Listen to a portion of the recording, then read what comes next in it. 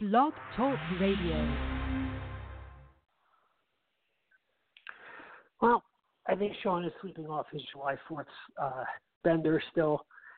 And so the radio show right now is just me. Assuming Mr. Palmer will be calling in Seth and Sean Sports Radio on Blog Talk Radio. And it's probably about our 400th show. Good Lord. We've been doing this a long time.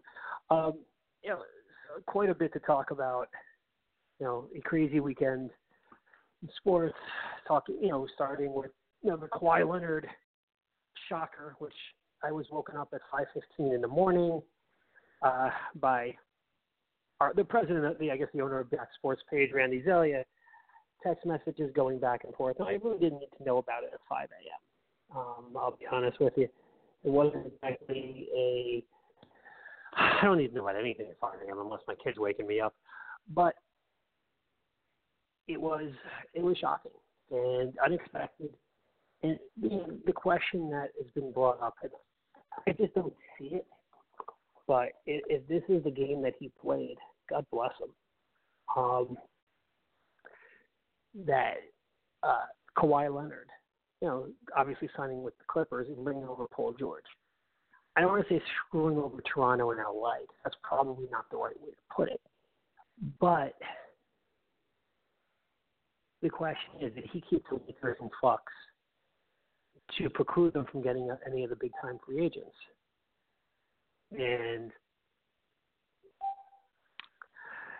sorry, Sean will be calling in momentarily. And if I can ever get back onto there we go. Because by the time he signed, think about it, everybody is gone. So you have Rondo, you sign Danny, you overpay for Danny Green. You get, to be fair, you get Marcus on a $3 million purchase, a $3 million deal, which is even Sean, I think, would admit was a pretty good deal under any circumstances. I was figuring that you were recovering from your July 4th bender, Mr. Palmer. No bender, just uninformed as to what time we were starting. But I am happy to report that I am back in Atlanta. What is this $200 million deal we're talking about?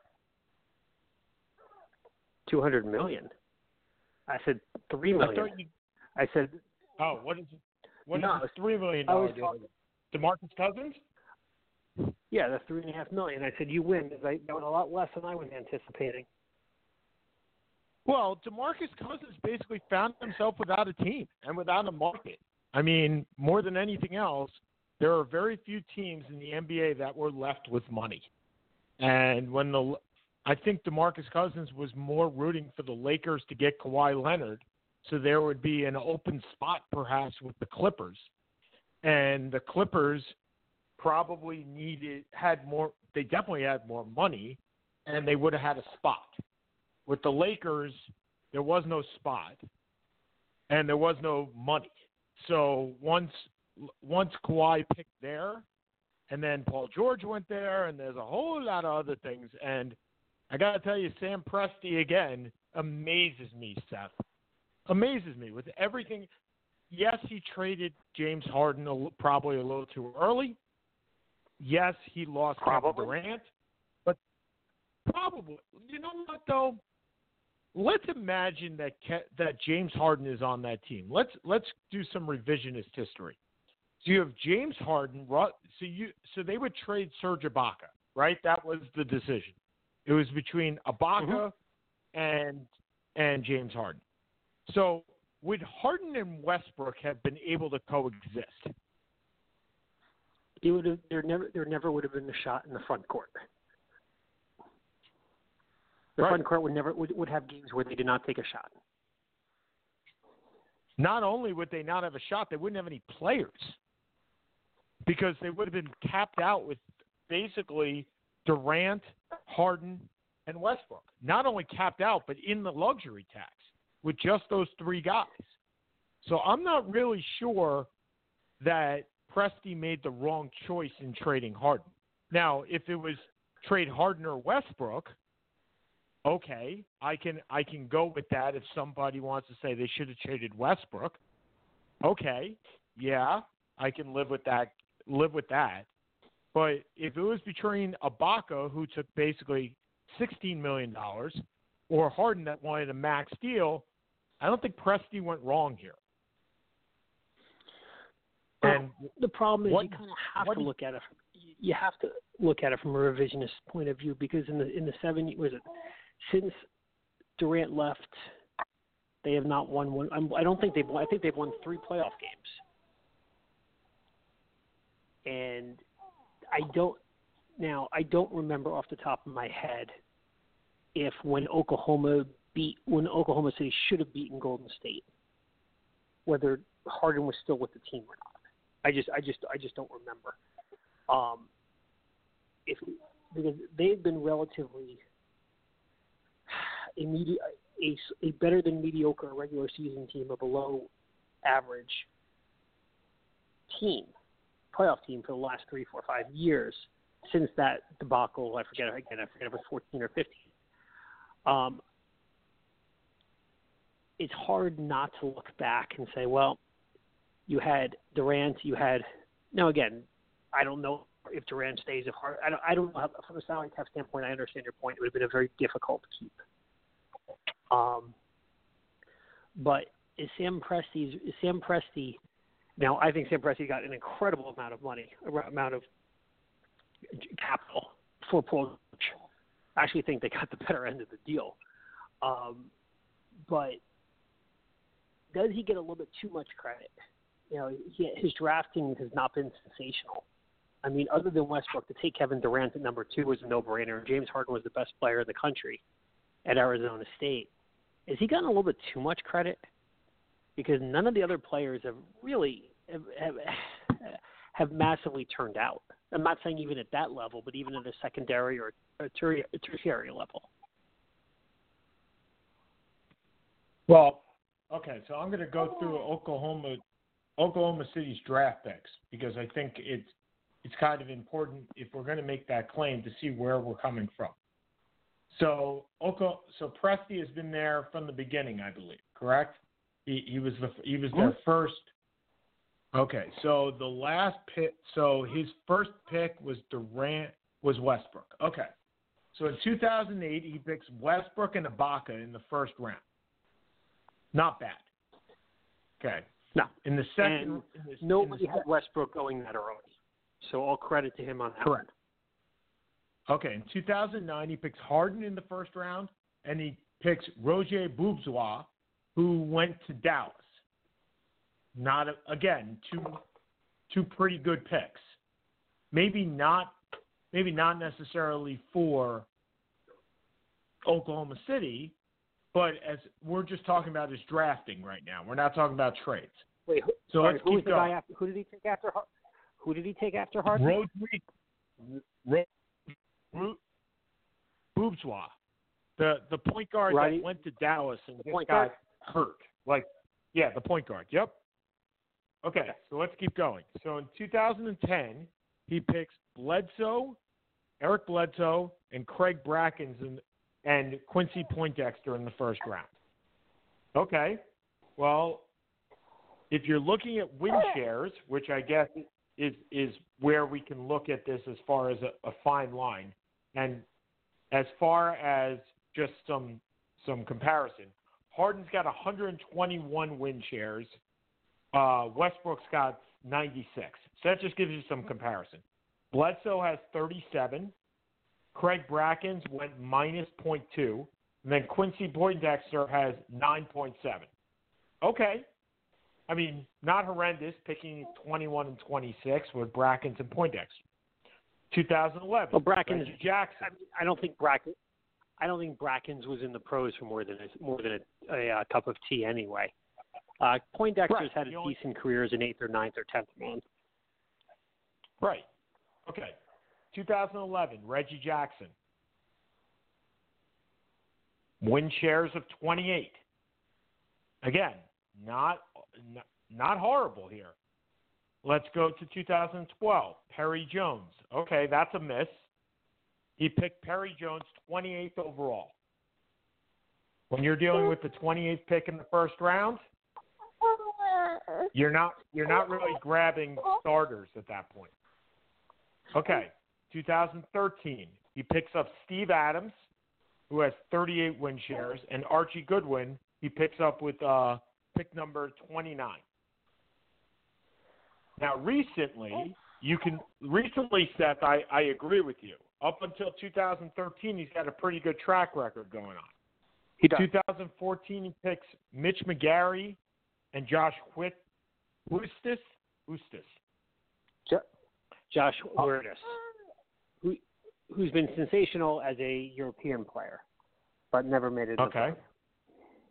2015, he picks up Cameron Payne, who was traded, and Dakari Johnson, who really did nothing.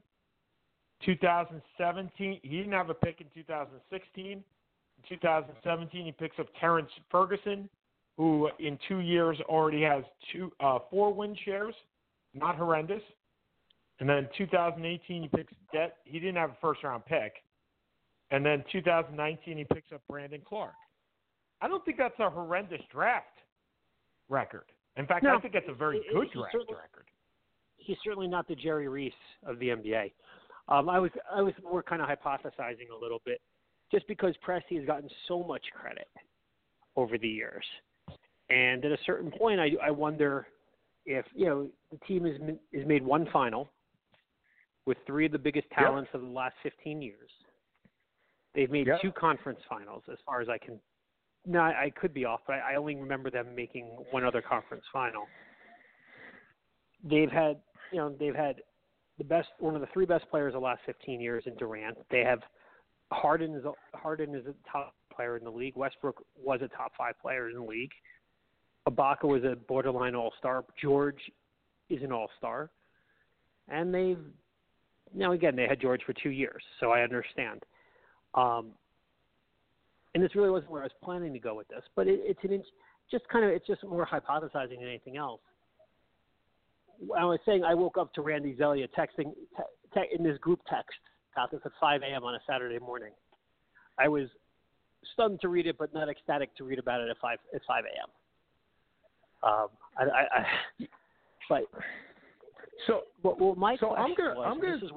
Hold on. I'm gonna take a little umbrage to your statement, because I agree with everything that you said. I agree that Ibaka's a soon-to-be all-star. Harden's a top 5 player. Durant's a top 5 player. And Westbrook's a top 10 player. I'm with you on all of it. Paul George is a top 10 player. The problem was none of those happened at the same time. Harden averaged 16 points his last year in Oklahoma City. He jumped to 25 in his next year in Houston. Yes, Durant was a top 5 player, but Westbrook was not at the time, nor was Harden. Ibaka became an all-star, maybe at the same time, but the point is all those players individually, you are 100% right, are top talents, but they weren't top talents at the exact same time. So Westbrook was a top talent. Mechanism? Westbrook was a top talent. I disagree with Westbrook and Durant. Westbrook just didn't get the statistics because both him and Durant you just couldn't get that many statistics. But Westbrook was already established as a top 5 to 10 player in the game at that point. And Harden, the whole thought was he was going to be a top 5 to 10, that he was a top player in the league. He just wasn't getting the time. Hence why he wanted to be traded. But the point is, you couldn't materialize all 3 talents at the same time. It just wasn't going to happen. At the same time, I understand, and I think any place. That's valid. Yeah, I certainly think that's valid. But my question, and this was something that had been posed kind of almost of an urban conspiracy. Did Kawhi Leonard delay the pick to the Clippers, so knowing that the Lakers would hold out and miss off on other free agents waiting to see what he was going to do? 100%. Is he that devious? I believe that is 100%. And why shouldn't he?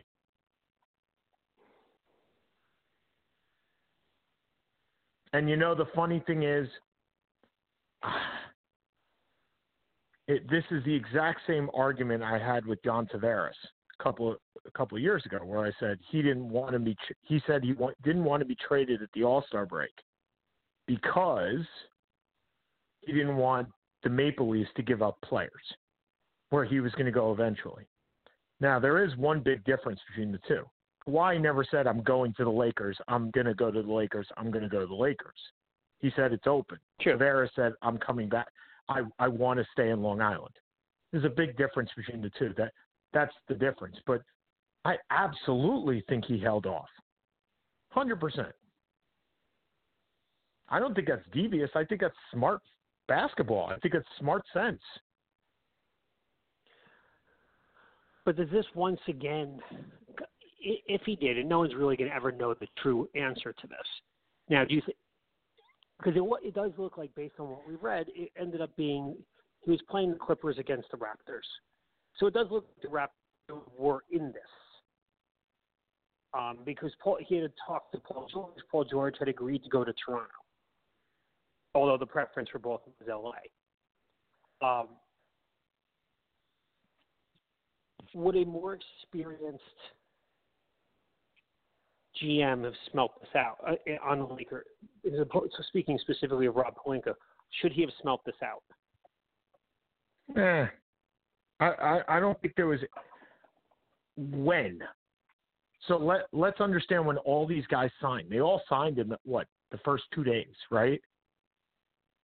So would you have smelled it out before the first meeting? I don't know. The thing that I understand and the thing that I've read, the same as you have, is that Kawhi said, keep your mouth shut. And Magic Johnson decided not to do that. So is that part of it? I don't know. And I'm quite frankly, I don't think that yes, Sam Presti played the Raptors against the Clippers, but I don't think the Raptors were. I think that's a nice story at the end for Kawhi to say, yeah, we Paul George and I would have gone to Toronto. I don't think they ever would have gone to Toronto.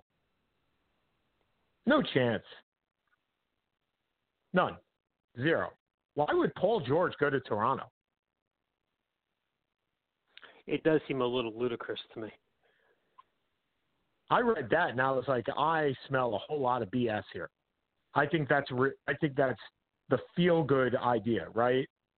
You know what? We would have gone to Toronto, but they didn't have the amount of picks, so they couldn't make the trade for Paul George. But I had to go to LA because I couldn't bring Paul George to Toronto. Toronto had nothing to give. Nowhere close to what? I mean, they would have had to give up Siakam. They would have had to give up OG. They would have had to give up every single piece of their youth. They would have been, after next year, they would have been torn down.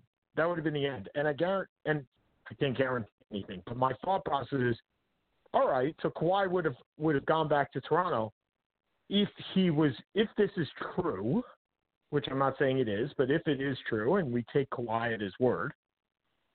So he signs what, a 2-1, which is the same thing that Paul George has, and in 3 years they both go to LA and leave Toronto high and dry, because they take every single piece of youth to get Paul George, which is what LA gave. I think LA. It was interesting because when I heard the trade, much like you, 5:30 in the morning, I rolled over in Maine and I saw this and I was like, wow. What do the Clippers have left? Surprisingly, the Clippers have a lot left. I was actually surprised by how much talent they still have. They still have Lou Williams. They still have Landry Shamet. They still have Ivan Zubik. These are not top 10 players, but they have the sixth man of the year in Williams.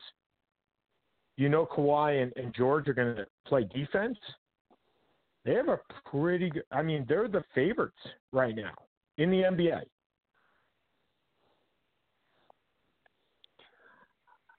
I'm a little hesitant. I honestly don't know who the favorites are at this point.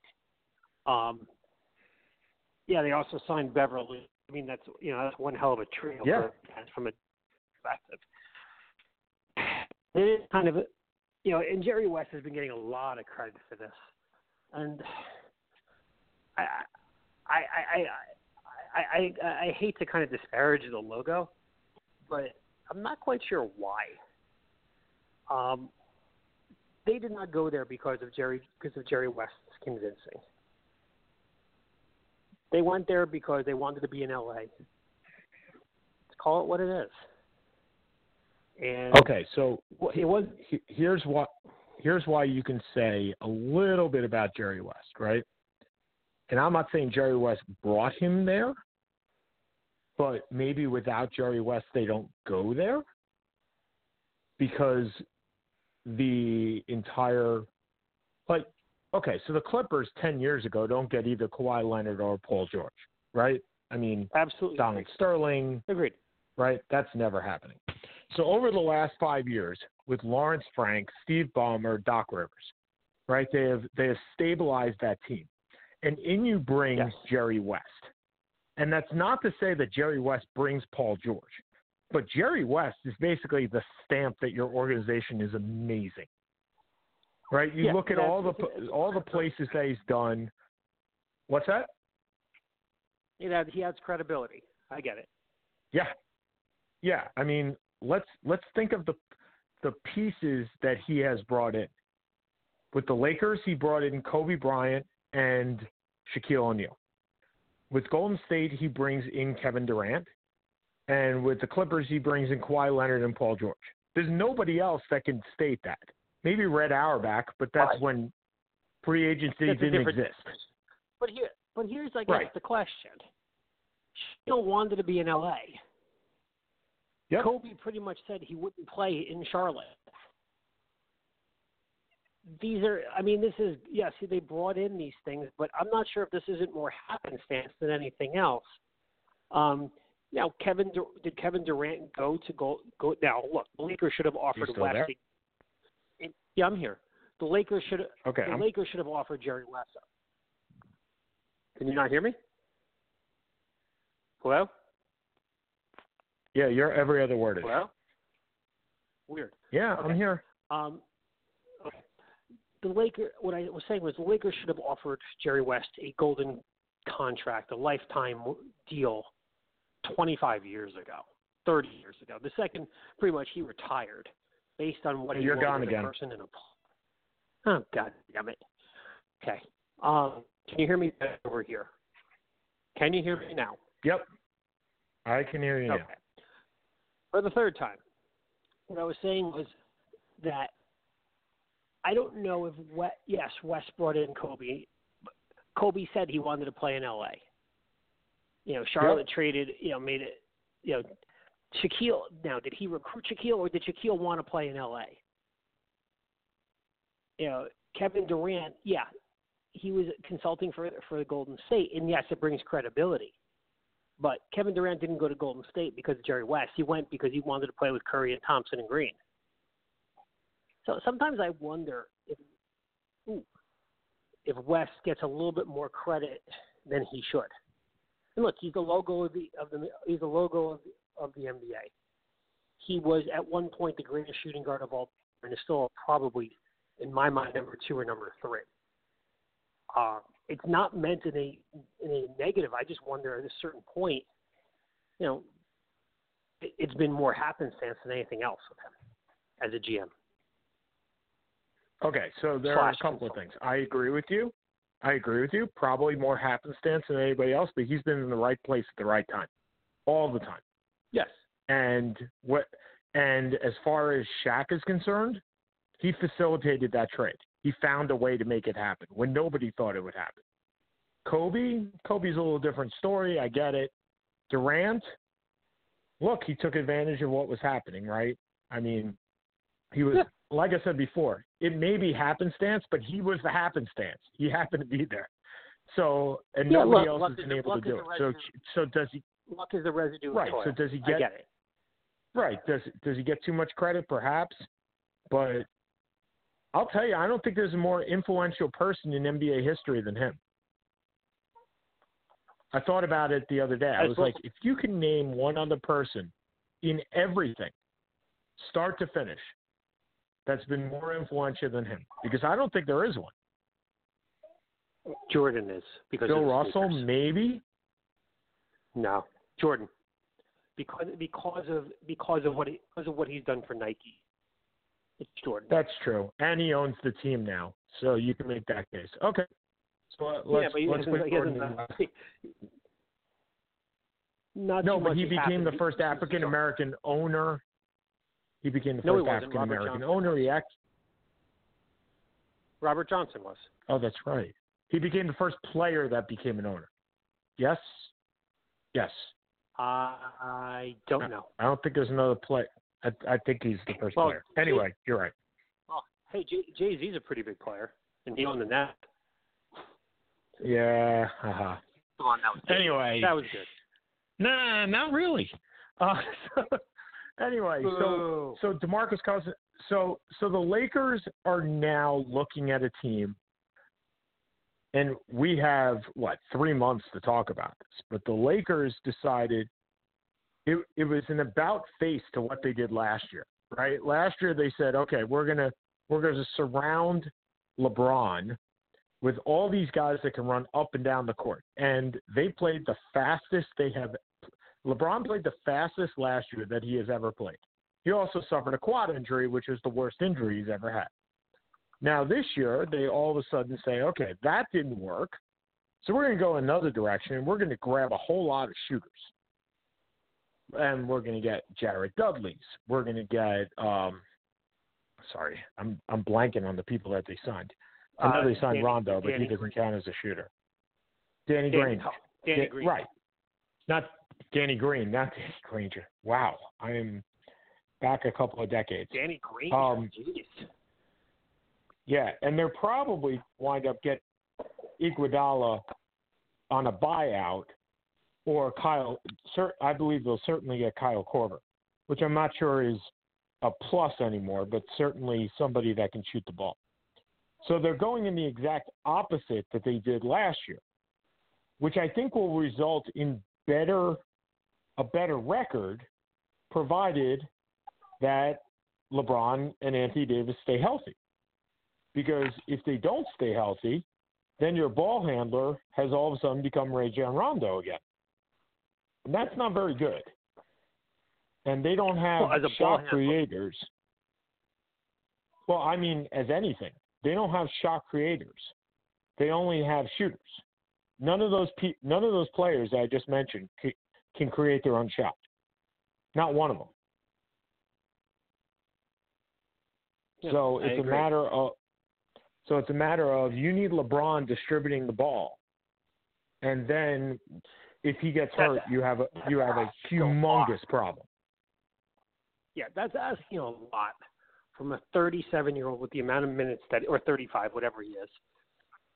Well, he came out in 2003. He would have graduated high school in 2003. So, see, puts him in 85. So he's only 33 years old. That doesn't seem right.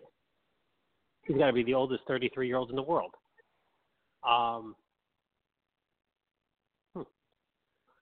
Sorry, he's played 15, 16 years between playoffs and championships, NBA finals and stuff like that. He's not and as amazing a passer as he is, and I've always said he was a progressive Magic. You know, the comparison to Michael really didn't make as much sense to me as it did as a Magic did. But if you're going to move the ball, you're going to have to be in that kind of shape to do it. Ugh. I don't like it. I don't like, he's going to be supposedly the starting point guard. That's going to be the actual position. And I don't know. We'll see. Just like everything else, we'll see how it plays out. We have a long time to speak of it. But yeah, it's never dull. It's never dull in the NBA. That is what has really been what has happened in the last few years. Is it just 12 months a year? Interesting. To talk to a sport, to transition to a sport which I don't quite find as interesting, but I know you do. Are you going to watch the All-Star game tonight? Nope. No interest. Absolutely zero. I wasn't even around for the home run hitting contest, which may be the Mets' best moment of the entire year. But no, I will. The last couple.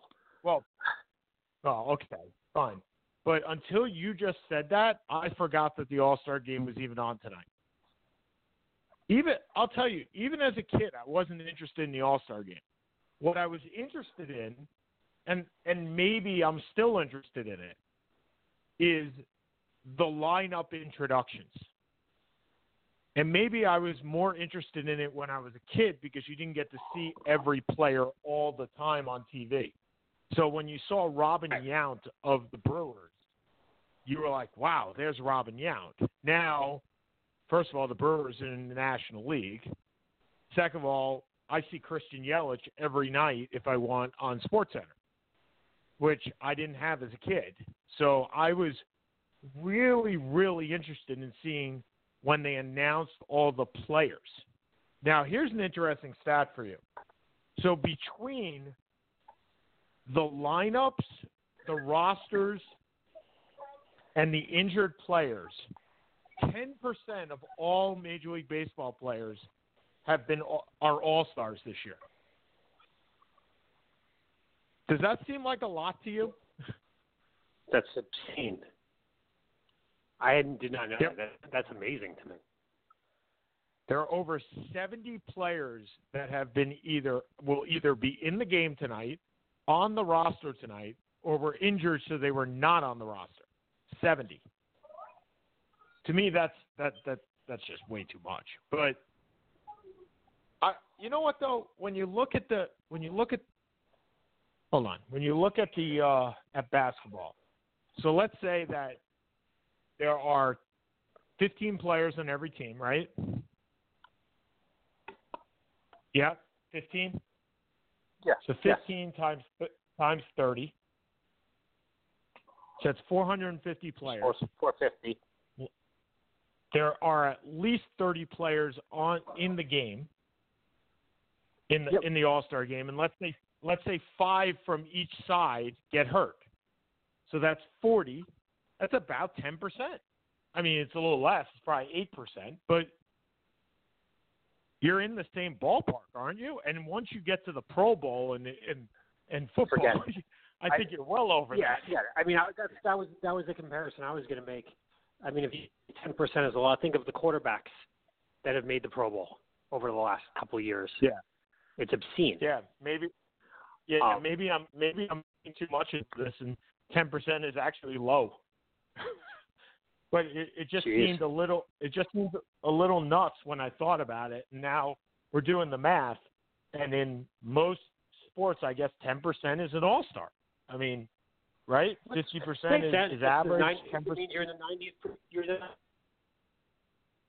So yeah, you're in A minus. Makes sense. Yeah, you're in the top. I wouldn't 10%, know. I didn't see too many A minuses in my day.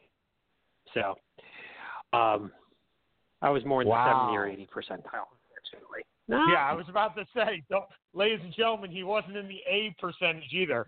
But remember, I manage people's money, so that's okay. So let's talk about the biggest event of the year, at least in sports so far. It's the one where we're gonna. I figured we're going to transition. Okay. No, let's transition over. So the biggest event of the year in a sport where I barely watch any of it, but did watch the finals, with a team that may be the best ever, and I say that with very little hesitation, when normally for me to say that a team is the best ever in their sport is high praise. I don't think I've ever said that about any team in any sport, including team or any Warrior team or any Bull team, because I think it's very, very difficult to judge teams based on history. But this women's national team, first of all, gold medal, World Cup, all that other jazz. But Seth, there was no choice in this game. Like, this game was dominated 100% by the Americans. Unfortunately, for the first half, I have to tell you, I thought that they were going to lose. I really did. I thought that they had played so well that there was just going to be, and the goalie for the Netherlands was playing really well and got really lucky a couple of times. But I thought, you know what, just one counter, right? One counter, one goal, that could be the end of this, and that would take away from everything that they've done so far. But they were extraordinary. They controlled that game start to finish. They did, and the game should have been much more than 2-0. There were a bunch of opportunities in the first half, and after the second goal by Rose Lavelle, who I think is the best player in the world, the game really opened up where Holland was forced to kind of push forward, which led to an exorbitant amount of counters. And unfortunate, not unfortunate or unfortunate, pretty much instead of taking shots, the U.S. was really just running time. I mean, Tobin Heath had a couple one-on-ones, one-on-twos, two-on-twos, and just really didn't push it that hard because I don't think they ever really felt that threatened in this game. And the funny part is, not only this 2 in a row, this should have been 3. They lost in 2011 to the Japan in the finals on a shootout, and they put 5 shots off the goalpost in the finals. They were extraordinarily unlucky to lose that one. And this team led by Megan Rapinoe, led by Alex Morgan. Sorry. Yes, Jake. Okay, so I'm sorry I had to pause because Jake wanted milk. Anyway, beat 5 European teams back to back to back to back to back, and they, it's easier to call them the greatest team of all time because really you don't go back that far. The reason you can say this unequivocally is the first Women's World Cup was 1991. We may not have paid attention, but we were around for it. Yeah. Women's soccer kind of hit its initial interest in '99, the Randy Chastain goal against China. And since then, they've been, and I don't know how long it'll last. The way the Europeans seem to be building in women's soccer, I have a feeling it won't be for much longer. But what an amazing team! What a bunch of class acts, and but it still shows the supposed inferiority of the women's game when you have a women's World Cup on a Sunday, and then you have the Copa Americana final in the afternoon, and you have the Gold Cup final, which is the North American final for the most part, at night. You can't. It's once every 4 years, and you can't even give the World Cup its own day. That's ridiculous. And I have a couple of things here. So number one, during the post-game press conference and a post-game wrap-up show, and look, there's a lot of an inferiority complex going on, or it's been taken to men get more, women get less, and that's 100% true when it comes to this because the women's World Cup made more money for the U.S., and yet they're paid 10% of what the men do, if not less. But let's get to another thing. And Seth, I had talked to you about this when it happened. I know you couldn't get sound, but the woman announcer, and I don't know her name, and she said, Allie Wagner, and I'm going to get up what I said to Seth because I don't want to misquote this, because I said it in real time. She said, "What an adorable bunch of players." Are you kidding me? Wait, the woman said this, or the woman said this, or the guy said this? I don't remember. It might have been the guy. I remember you. I don't. And again, I'm not saying that's. I don't really know how to respond. When you texted it to me, I had the game on silent. So I wasn't really. The kids were running around. I didn't watch the post game. It is a very. I believe it was the woman. I don't remember, but it doesn't matter who said it. It's awful. It's first of all, you don't say anybody's adorable unless they're a 5-month-old baby. But the word adorable is, to me, sexist. It's demeaning when you're talking about grown-ass women. It totally took away from all the enjoyment of that game to me and the celebration. But I want to talk to you about something else. And, again, this is something that we talked about on Facebook while the game went on.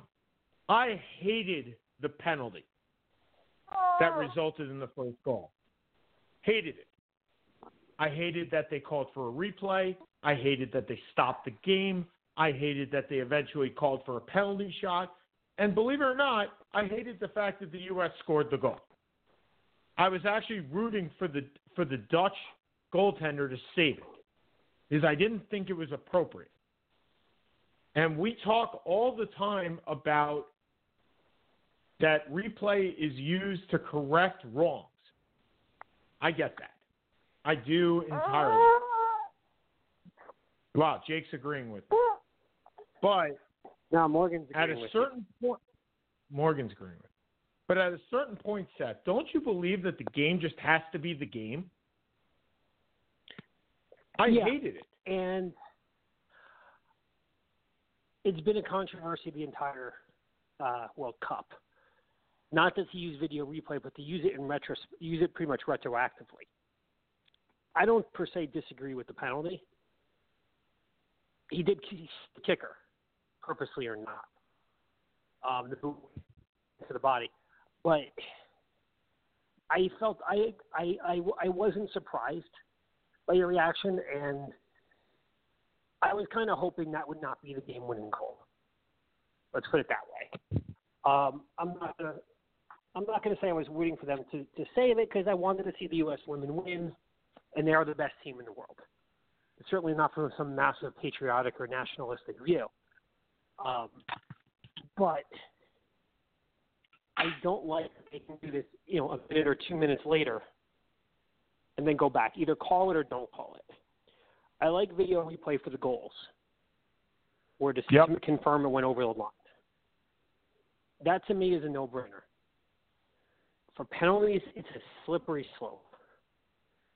There's you have human umpires, you have human officials.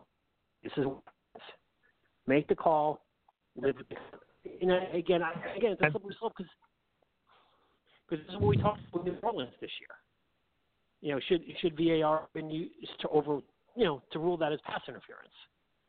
And now they're changing everything around. It's a very dangerous slope. So I completely understand where you were coming from on that. And we're going to talk about this, just like Seth said. I guarantee you we will talk about this when the NFL season starts. Because they are going down a tremendously slippery slope here. Yeah, I didn't like the lack of the pass interference. I really didn't. But you know what? I'm one of those guys that thank you, Morgan. I'm one of those guys that really does not like instant replay. I don't. I don't like it in hockey. What's that? You don't like it for a goal standpoint. That to me is different.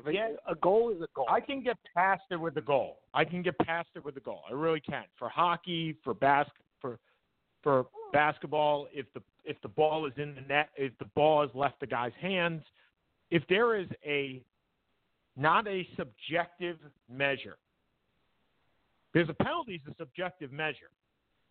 Yes. A goal is a goal, or a goal is not a goal. It's black and white. There's no subjectivity whatsoever. And to me, I'm okay with things that are not subjective. And maybe that's my black and white theory.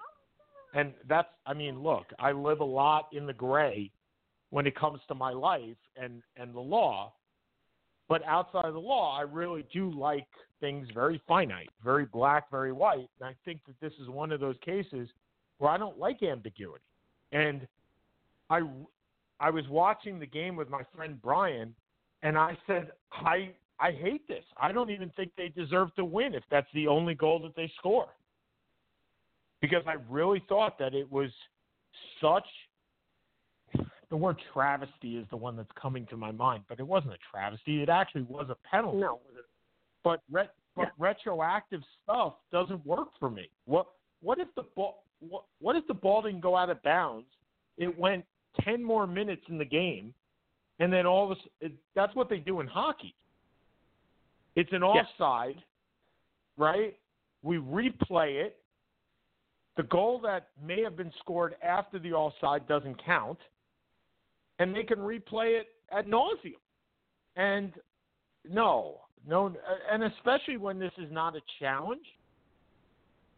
At least when you have a challenge, to me, there is some strategy involved, right? I'm going to use the one challenge on this one part. It may work, it may not work. This is the ref being buzzed up from this is exactly what will happen in the last 2 minutes of every NFL game. That's the best way I can describe it. This was an NFL game in the last 2 minutes. They're being buzzed up. They're being told we're replaying, and there's a penalty involved, so it results in a goal. I hated it then. I hate it now. And unfortunately, because it was 2-0, they won't talk about it anymore. If it was 1-0, I think that this would be a major subject to discuss. I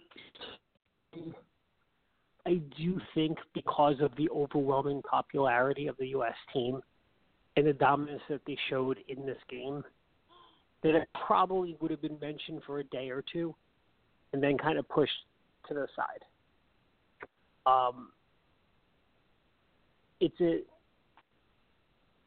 It's lousy. But you know what? The U.S. also was the I guess not the beneficiary. It was something similar in the semifinal against England. Went to a penalty, and that one was, I think, pretty tight also.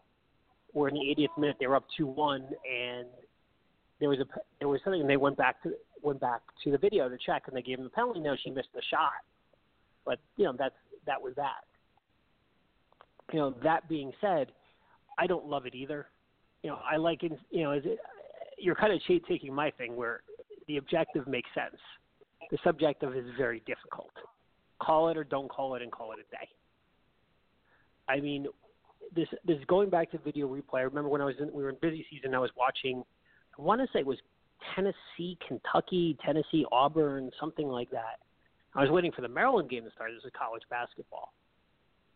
And the last minute and a half went 15 minutes. And I'm not exaggerating. It went 15 minutes. And Dick Vitale, of all people, was going insane, saying this is ridiculous. Because every single foul, everything was going back to the video replay. You've been trained to be a ref. You've been trained to be an ump. You've been trained to be a back judge. Whatever the heck you've been trained to be. Do your job. If you make a mistake, that's life. We all make them. We all move on.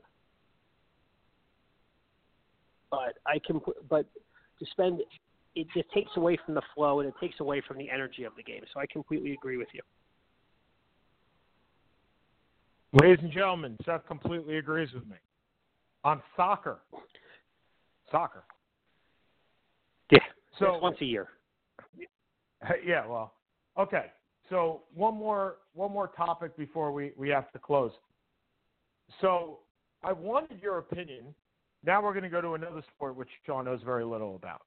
He doesn't even know this. Coco. What is her last name? She beat Venus. Sorry, you faded out. You're talking about Coco Gauff? There you go. Coco Gauff. The women's tennis player who beat Venus. Is only allowed to play in, I believe, 4 more events in this annual year till she turns 16. The men are allowed to play in a lot more events than the women are here.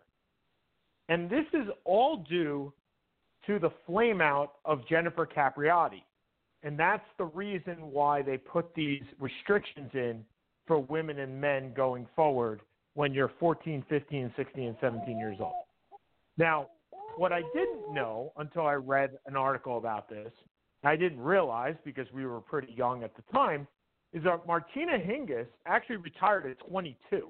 So everything that she did, aside from the doubles, which she later came back, was before the age of 22, which is phenomenal when you think about it. Do you agree with the limitations being placed on a 14-year-old tennis prodigy now? I can understand it in the 80s and 90s when there wasn't the spectacle and everybody wasn't watching you. But look, every sport does this, right? Every sport has a minimum cutoff. The NFL, you can't get into the draft until you're a junior or a third-year sophomore. Baseball, you're going to high school. You can't play before high school, graduation of high school or your third year. Basketball, you can't play, at least for now, until the end of your freshman year. Each of these major sports has, but none of these sports do you peak so early like you may in tennis or in golf. Do you think the restrictions are valid? Whoa, wait. Did you just compare the peaking in golf? I did, because Michelle Wie has That's it, Michelle Wie. Come on, we have no idea if Michelle Wie is peaked or not. Her popularity is peaked. Okay, that's fair. Okay, neither of us are knowledgeable enough. That's probably true. Okay, so let's just use tennis. So I have asserted that the peak of tennis, rightfully or wrongfully, is before the age of 30. I don't think you can question that. Before the age of 30 is your peak for tennis. Before your age of 30 is probably peak for every. Have you seen the men's? Have you seen what the ages of the top three people in the men's draw? Is that a reflection on peak or lack of talent?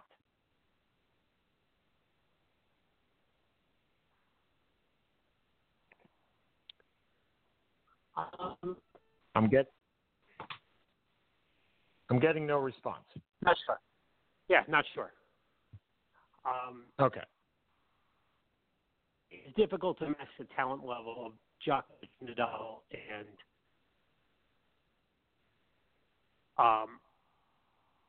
okay, I'll concede your point. That prior to 30 is typically peak for tennis. It's probably your peak for tennis. And I would think it's even less for women's tennis. Why? Why would you think it would be less for women's? Placed on athletes. Sorry, what did you say? I said, do you agree with the restrictions being placed on these younger athletes? Oh, okay. I'll be honest, I haven't really thought about it. Look, I think if you are 15 years old and you are good enough to be a professional tennis player, there's the problem. I would prefer to have had it later. The age does make me a little bit uncomfortable. But again, if you're playing 3 tournaments, 4 tournaments, 5 tournaments, where it's at least a little bit leveled, because again, Capriati, I think I'm 13, if I remember correctly, and we didn't talk about this before the show, so I'm trying to remember back, but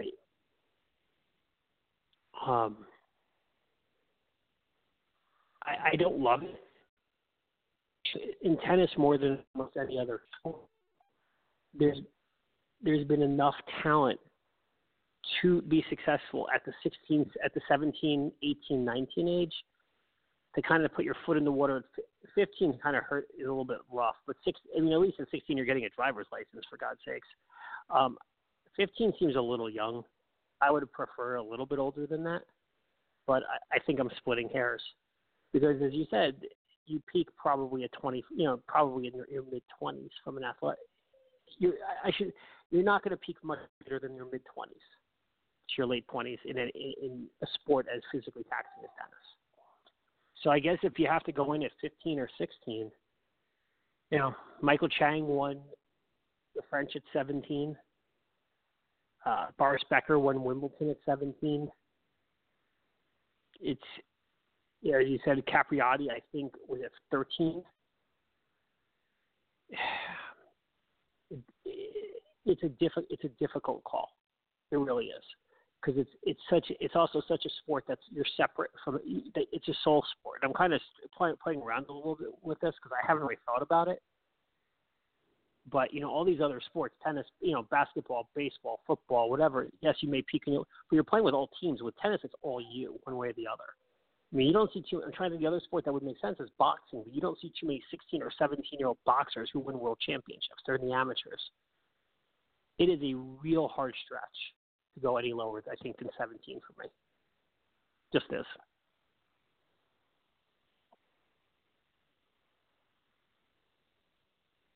Hello? Hello? Sean was so bored by my answer that he actually disappeared.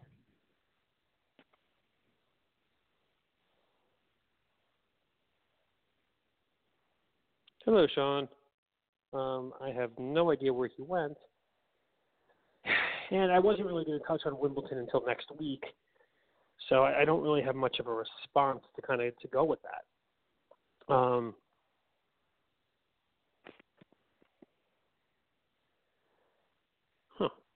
Okay, so I'll hold off on tennis for now, and just kind of go where I thought we were going to go, which is a little bit of an easier, to be honest, an easier place. Let me see. Yes, Morgan. And I'm just going to, because I thought the last 10 minutes, to be honest, we would talk about the MVP, about kind of the baseball. Let's see if we can get back up here. Hold on.